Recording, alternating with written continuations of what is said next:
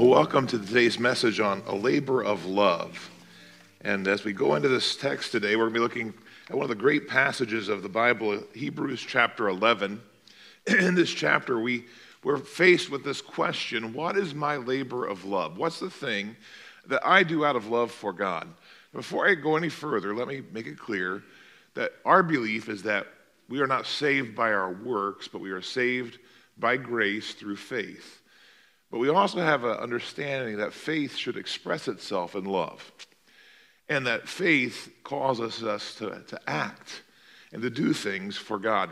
You recall that James, perhaps who was a brother of Jesus, James had said, "I'll show you my faith by what I do." And so actions matter. Work matters. Our labor matters. The Bible has a lot to say about the work we engage in. Consider the words of 1 Corinthians chapter 10, verse 31. The Apostle Paul here said, "Whatever you do, do it all for the glory of God." Or Colossians chapter 3, verse 25 and 26. "Whatever you do, work at it with all of your heart, as though you are working for the Lord, since you know you will receive a reward. Is the Lord you are serving?" And I like what it says in 1 Corinthians 15:53.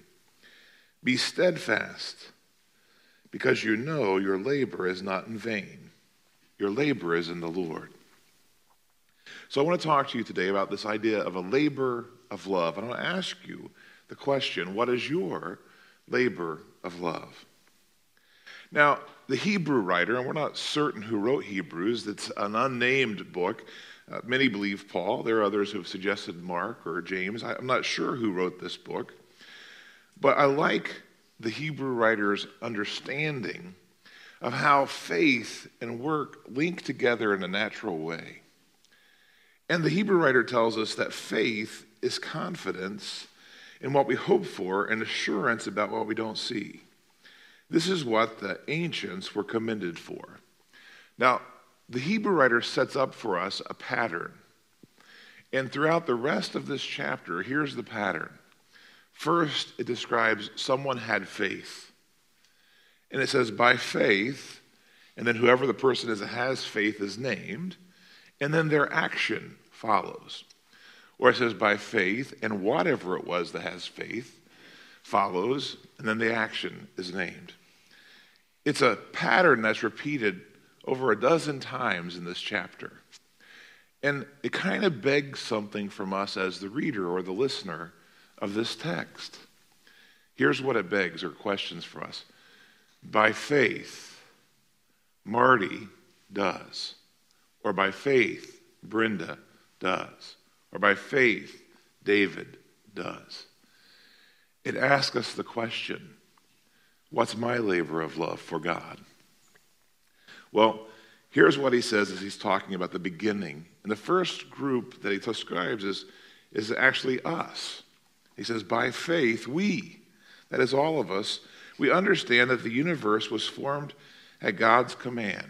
By faith, we believe. We believe that what is seen was not made out of what was visible. God made it out of nothing. The pattern continues, and we get to the first character, and this letter is being written to a Hebrew audience. In the Jewish world, where faith had really began, right? Jesus came in among the Jews. He lived in the area around Israel. And so as Jesus ministered, this is where he had ministered. But as time has moved forward, and we have the persecution that's broken out in Jerusalem, and the Christians have been scattered abroad, there's a need to continue to reach back out to the people of Israel. So this letter is written to encourage them. And because that's a big part of what the Hebrew letter is about, it's also a letter written to people who are what we would say were non-resident Hebrews, people who lived around the world, but they didn't live in Israel. And they want to make sure that everyone knows the story of Jesus. So he starts with what they know. And the Hebrew people, they know Genesis. They know the stories of the Old Testament. And so he begins this passage and this pattern by talking about the things that they know. And he moves from what they know to what they don't know. And so he starts with a character that we all know, Cain and Abel, the story of Abel. And he says, by faith, Abel brought God a better gift than Cain did. By faith, he was commended as righteous when God spoke well of his offerings. And by faith, Abel still speaks, even though he is dead. We might ask ourselves, if that's true, what is it that Abel still tells us, even though he's dead? And the message of Abel is, do your best. Give your best, right? Give your very best to God. The Hebrew writer continues and he says, by faith, Enoch. By faith, Enoch was taken from this life so that he did not experience death. He could not be found because God had taken him away. Because before he was taken, he was commended as one who pleased God. And know this, all of us, remember this, without faith it's impossible to please God. Because anyone who comes to him must believe that he exists and that he rewards those who earnestly seek him. We have action here again. Enoch believed and he pleased God by faith. The message of Enoch is clear, that we should live to please God, give our best, and live our lives in a way that pleases God. Another familiar character, by faith Noah built an ark. It was his labor of love. Not only was it a labor that God asked him to do to potentially save others, but in the process of doing it, he would save his own family. It says here, by faith, when warned about things not yet seen, in holy fear, built an ark to save his family. And by his faith, he condemned the world and became heir of righteousness, that's keeping in faith. I want you to catch something about the Noah story, right? There's a lot of belief that says that before the time of Noah, there had never been a need for a vessel as large as the ark. And imagine that God tells you, I want you to build this incredibly big house, this houseboat basically. I want you to build one. And that's going to be really difficult and really hard. It's going to take you over 100 years to build. It's quite a task. And you're doing this all on faith that says you're going to build this in an area that's dry land, believing that somehow there's going to be enough water that's going to come and lift that thing up and carry you away. But incredibly, when we talk about faith, Noah believed God. He believed God. God said something that sounded impossible. But Noah believed. And so he built. And for 100 years, he worked on his labor of love. And in the end, saved his family. By faith. Well, he's been building. The Hebrew writer's been building across the history of Israel. And he comes now to the penultimate character, the second most important character to the Hebrew people, to Abraham. And Abraham's story is told over a lot of chapters of Genesis. And he talks here about the faith of Abraham. And the most important thing for us to remember about Abraham is that Abraham lives in the land of Ur of Chaldees. And he's a righteous man and he loves God. And one day he's talking to God and he has a sense that God is calling him somewhere, but he doesn't even know where he's going. But he senses that he has to leave where he is and head out on a journey to an unnamed and unknown destination that God will show him. Now, I want you to understand that anyone but the faithful, that sounds crazy. What? God's telling you to go somewhere, but you don't know where you're going, but you're going to follow him and head out. Yeah, that's the plan. It doesn't make sense to anyone except people of faith. And in the story, Abraham believes God. He trusts him. And so it says, by faith, Abraham, when called to go to a place he would later receive as his inheritance, obeyed and went, even though he did not know where he was going. And by faith, he made his home in the promised land like a stranger in a foreign country. He lived in tents, as did Isaac, his son, and Jacob, his grandson, who were heirs with him to the same promise. Now, something else is revealed by the Hebrew writer about the understanding of Abraham. And it reveals something that's pretty powerful. Abraham's goal wasn't just to live in a new place and to possess lands, not on the earth. Abraham, the Hebrew writer tells us, believed that God has something better for his people even after this life has ended. And I want you to hear that again, all right? That's a very important truth. Because God does have something better for his people after this life has ended. Well, he did what he was called to do. By faith, it says, he was looking forward to the city with foundations whose architect and builder is God. He saw what was coming. There's a second really important principle I need you to gather today. We need to hold on to this fact. And this is an important truth for us always to remember. When we do our work for God, God joins us in the work. If we are faithful, God is always faithful. Now, if we're not faithful and we don't do what we're supposed to do, God will still be faithful. But a beautiful thing happens when we are faithful and God is faithful. We can accomplish incredible things because we are joining God in God's work. It's a labor of love. We join God because we love God. God is also at work when we're at work. He's working in our present circumstance. And catch this, he's also working in our future circumstance. He's working on our future. Well, Abraham believed that. Now there's a second character in the Abraham story who's pretty important, Sarah, his wife. It describes something that has happened, and again, the Hebrew writer, by the Holy Spirit, has an insight into things that we don't necessarily read in Genesis. When we read the account in Genesis where Sarah overhears God speaking with Abraham, and tells God says, hey, Sarah, you're going to have a baby. And we know that in the Genesis account, she laughs because she thinks she's old and it's impossible, and her husband's old, and there's just no way this can happen. But the Hebrew writer points to something else that occurs in the life of Sarah. She has a change of heart before her son is born. And she kind of moves from doubt to faith. That's why the Hebrew writer says, by faith, even Sarah, who was past childbearing age, was enabled to bear children because she considered him faithful who had made the promise. She came to believe if God said it would happen, it's going to happen. And she claimed the promise, and she conceived. And so from this one man, and he as good as dead, came descendants as numerous as the stars in the sky, as countless as the sand on the seashore.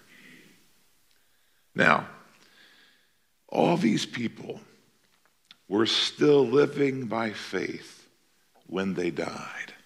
I just love that verse. It summarizes the patriarchs to say, they lived by faith until they died. It reminds us of what we read in Revelation chapter 2, verse 10. Be faithful unto death, and you shall receive the crown of life. They were faithful. They labored for the Lord until they died, and so should we. I think there's a misunderstanding that happens sometimes. It says, I've put my time in helping in the nursery, or I put my time in teaching a Sunday school class, or I put my time in. And what I read in the scripture is there's no such thing as your time. Your whole life is your time. Not, I did it for 3 years or 10 years. It's a lifetime. Now, what we do for the Lord might change, but we never stop working for the Lord. At least we shouldn't. Well, these people, they had faith. But remember, the Hebrew writer says, all of them, they all lived before the time of Jesus. They hadn't even yet seen the promised one or the Messiah. But by faith, they trusted that God had a plan to deal with sin, that God had a plan to deal with the problems the world had. And by faith, they died believing God would do what God said he would do. So it says they did not receive the things promised. They only saw them and welcomed them from a distance, admitting that they were foreigners and strangers on the earth. That's an interesting line, but it has at its core an understanding. They came to understand that their citizenship wasn't in Canaan or Israel. Their citizenship was in heaven. We would be wise today to understand that. We're a people that sometimes we think about geographical boundaries as defining who we are. I don't think God sees geographies the way that we do. Paul would later say, we are strangers and aliens. We're all foreigners here. This isn't where we belong. Our home is in heaven with our Father and our Creator. This is our temporary dwelling. Well, he says, people who say such things show that they are looking for a country of their own. If they had been thinking of the country they had left, they would have had an opportunity to return. Instead, they were longing for a better country, a heavenly one. And I want us to embrace that. I'm a lover of the country I live in. Don't hear that any way but that. I love this country. It's a great place to live. But even here, I long for a better country. And the one I live in, I want it to be better, and I think we can be better. But the truest and best place that we're going to live won't be in the United States of America. It will be in heaven. And we understand that that's what we're looking forward to. That is the better country, the heavenly one.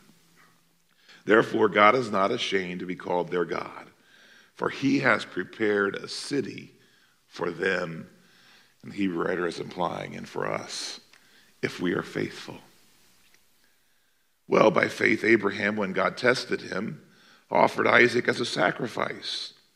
He who had embraced the promises was about to sacrifice his one and only son, even though God had said to him, it's through Isaac that your offspring will be reckoned. Recall the story? Abraham, who follows God, is moved to take his son up onto a mountain and to offer his son as a sacrifice. We hear that story and read that story. It's troublesome. It's a very troublesome story. The only thing that helps it to make sense is what happens to Jesus, and that it's a foreshadowing of things to come. But what's beautiful in this story is that it tells us that Abraham, even though he didn't live in a time of technology, he didn't live in a time that he had access to a vast amount of scripture, he lived in a place in a time where he believed some things about God that the average person probably didn't believe. For example, even though he had never seen it happen, Abraham, it says in verse 19, reasoned, or he believed, that God would raise the dead. And so when he goes up that mountain, his belief is that if I take Isaac's life, God will raise him up again, which is an incredible thing if you think about the story of Jesus. That's exactly what God will do for his son. Now, of course, you know the story of Abraham. God does not require a child sacrifice. There's never an instance where God requires that. There's one story about a crazy, rash vow that a man took that he should never have taken, but that was not what God wanted. It was never what God wanted. God doesn't like the sacrifice of children. So, God spared the life of Isaac, and in a manner of speaking, Abraham did receive him back from the dead. Now, the next verse just says that by faith, remember we have the same pattern, by faith a person acts. And by faith, Abraham had passed on to his children and his grandchildren his belief in God. He says, by faith, then, Isaac blessed Jacob and Esau in regard to their future. And by faith, Jacob, when he was dying, blessed each of Joseph's sons. And he worshiped as he leaned on top of his staff. I love this part of the story, and it's an important point for us. We need to pass on our labors of love. And we have to pass on our faith. Please, please, please, take time to talk to your children, your grandchildren, your nieces and nephews about your faith, about God. Read them the stories of the Bible. Talk to them about those things. It makes such a difference, and it's so important. You see, if we fail to pass on faith to even a single generation, disaster will follow. So one of the great truths here that the Hebrew writer gets at is that faith wasn't just being held by people, they were passing it on to others. Which brings us now as we move closer to the ultimate character of the Hebrew experience and understanding. We're moving closer to Moses, but we can't get to Moses without the story of Joseph. You see, Joseph is who leads the Israelites into Egypt. Moses is who 400 years later will bring them out. But even when Joseph leads them in during a time of famine, and God he has placed Joseph in a place of influence that he can save his family and they won't starve to death, and he invites them to Egypt. Even when that happens, Joseph believes something about God. Joseph believes God, if he leads you into something, he'll also lead you through it and he'll lead you out of it. That's important because sometimes we all face times of difficulties and trials and unexpected things. But the truth is, if God lets you in, he'll guide you through and he'll bring you out. And that's what happens in this story. And listen what it says about Joseph. By faith, Joseph, when his end was near, he spoke about the exodus of the Israelites from Egypt. In fact, he was so certain they'd get out again that he gave instructions to take his bones in his little sarcophagus and to take it with them when they leave. He told them that. Listen, now when you leave, make sure you take my casket with you because I don't want to be buried in Egypt because Egypt's not the promised land. It's not, we're going to be here, but it's not the promised land. And I want to be buried in the land of the promise. And so I love it. One of the best things they ever got right in the Moses movie, and they don't even talk about this, but it's you see them carrying this casket. And the untrained eye or the unknowing person doesn't have a clue what that's about. But it's so important to the story. They were faithful to take the bones of Joseph into the promised land. And that happened.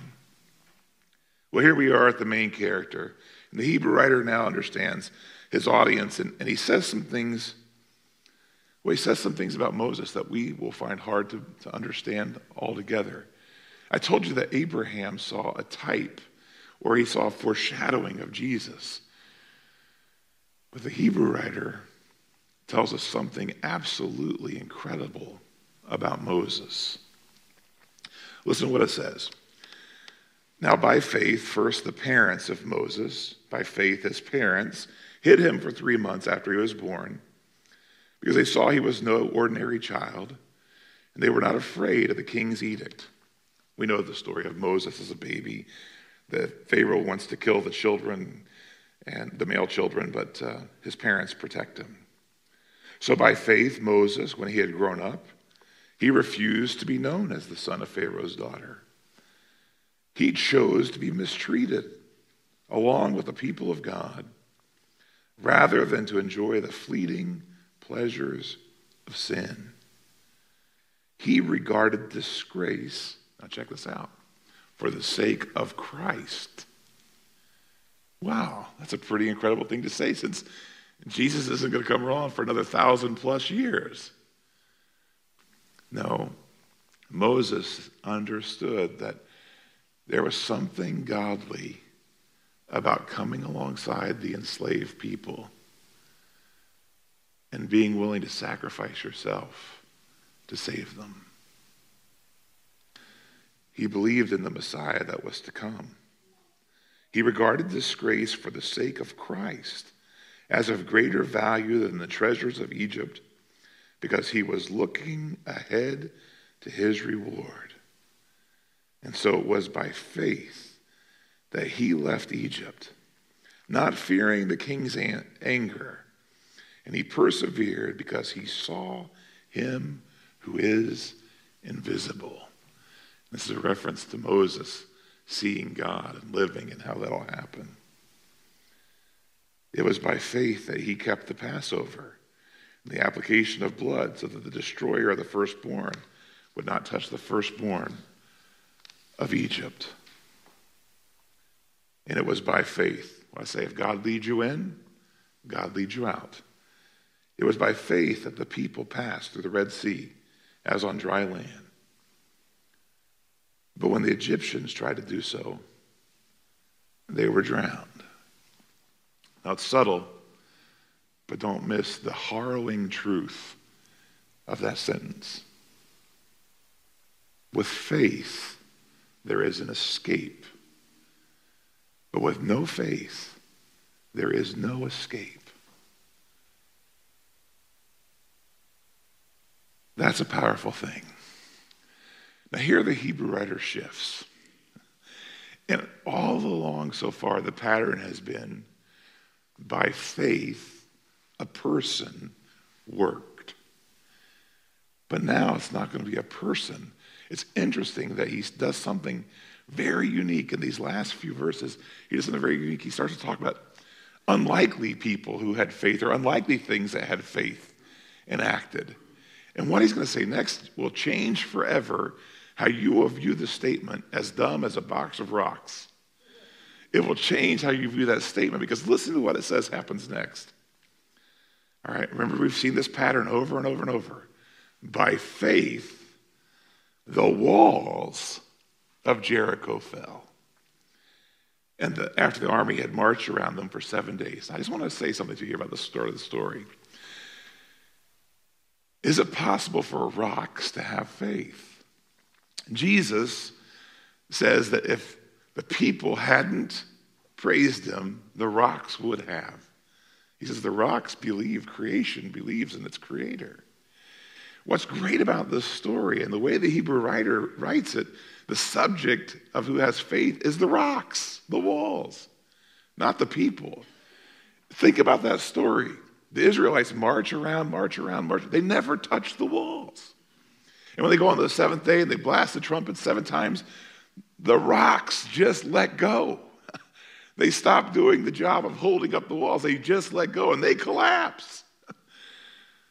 God has spoken and his creation listens. And the walls and the rocks just let go. And as to make it even clearer that if rocks can have faith, and all the people we've talked about so far, they were all considered great people of faith and high moral qualities, and none of them were perfect. They all had imperfections, but they weren't grotesque imperfections. We could look up to them, admire them, and say, well, we all have flaws. So now the Hebrew writer brings up someone who had a lot of moral imperfections. People wouldn't have had a lot of respect for her because her occupation was prostitution. But the Hebrew writer says, by faith, the prostitute Rahab, because she welcomed the spies, was not killed with those who were disobedient. Why the change here at the very end? The Hebrew writer wants to make it perfectly clear to us that if any of us possess the least amount of faith, a mustard seed, we might say, we can still do great things for God. And we can have a labor of love. What more can I say? I don't have time to tell you about Gideon and Barak and Samson and Jephthah, about David and Samuel and the prophets, who through faith conquered kingdoms, who through faith administered justice, who through faith gained what was promised, who by faith shut the mouths of lions, who by faith quenched the fury of the flames, who by faith escaped the edge of the sword, who by faith found their weakness was turned into strength, and who by faith became powerful in battle, and who by faith routed foreign armies. You see, by faith women received back their dead, raised to life again. And there were others who were tortured, refusing to be released that they might gain an even better resurrection. By faith some faced jeers and flogging. By faith some faced chains and imprisonment. By faith they were willing to even be put to death by stoning. The consequence of their faith for some was they were sawed in two. Some were killed by the sword. Some went about in sheepskins and goat skins, destitute, persecuted, mistreated. The world was not worthy of them. Some wandered in deserts and mountains, living in caves and holes in the ground. He's taken us on quite a journey, hasn't he? from the greatest of Israel's history to the least of Israel's history. But he's told us that by faith, they were all looking forward to something better. And verse 39 says they were all commended for their faith, even though they had not yet received what had been promised. But they had faith to believe that God had planned something better for them, and the Hebrew writer says, and something better for us. So that only together with us could they be made perfect. They believed even though they did not yet completely see or know who Jesus was or what Jesus was going to do. They believed, they served, they worked, and they labored in love for God because of their faith. Well, I said at the very beginning that this pattern begs a question of us as we conclude today's message on this Labor Day weekend. The question for me and the question for you is, by faith, what am I doing for God? Let us pray. Good and gracious God, we pray your blessing over this time today.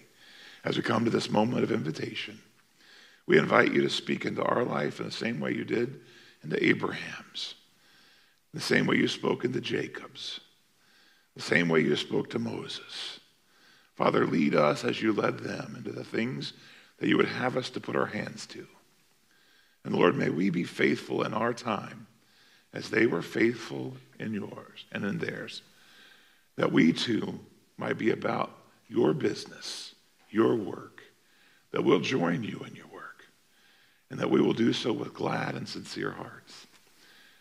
We know that you are counting on us, and the world desperately needs to see us being faithful. Thank you for your greatest labor of love, the labor of bringing Jesus to the cross to die for us. And it's in his name we pray. Amen. If you've never accepted Jesus Christ as your Lord and Savior, I invite you to do so as we stand and we sing our hymn of invitation.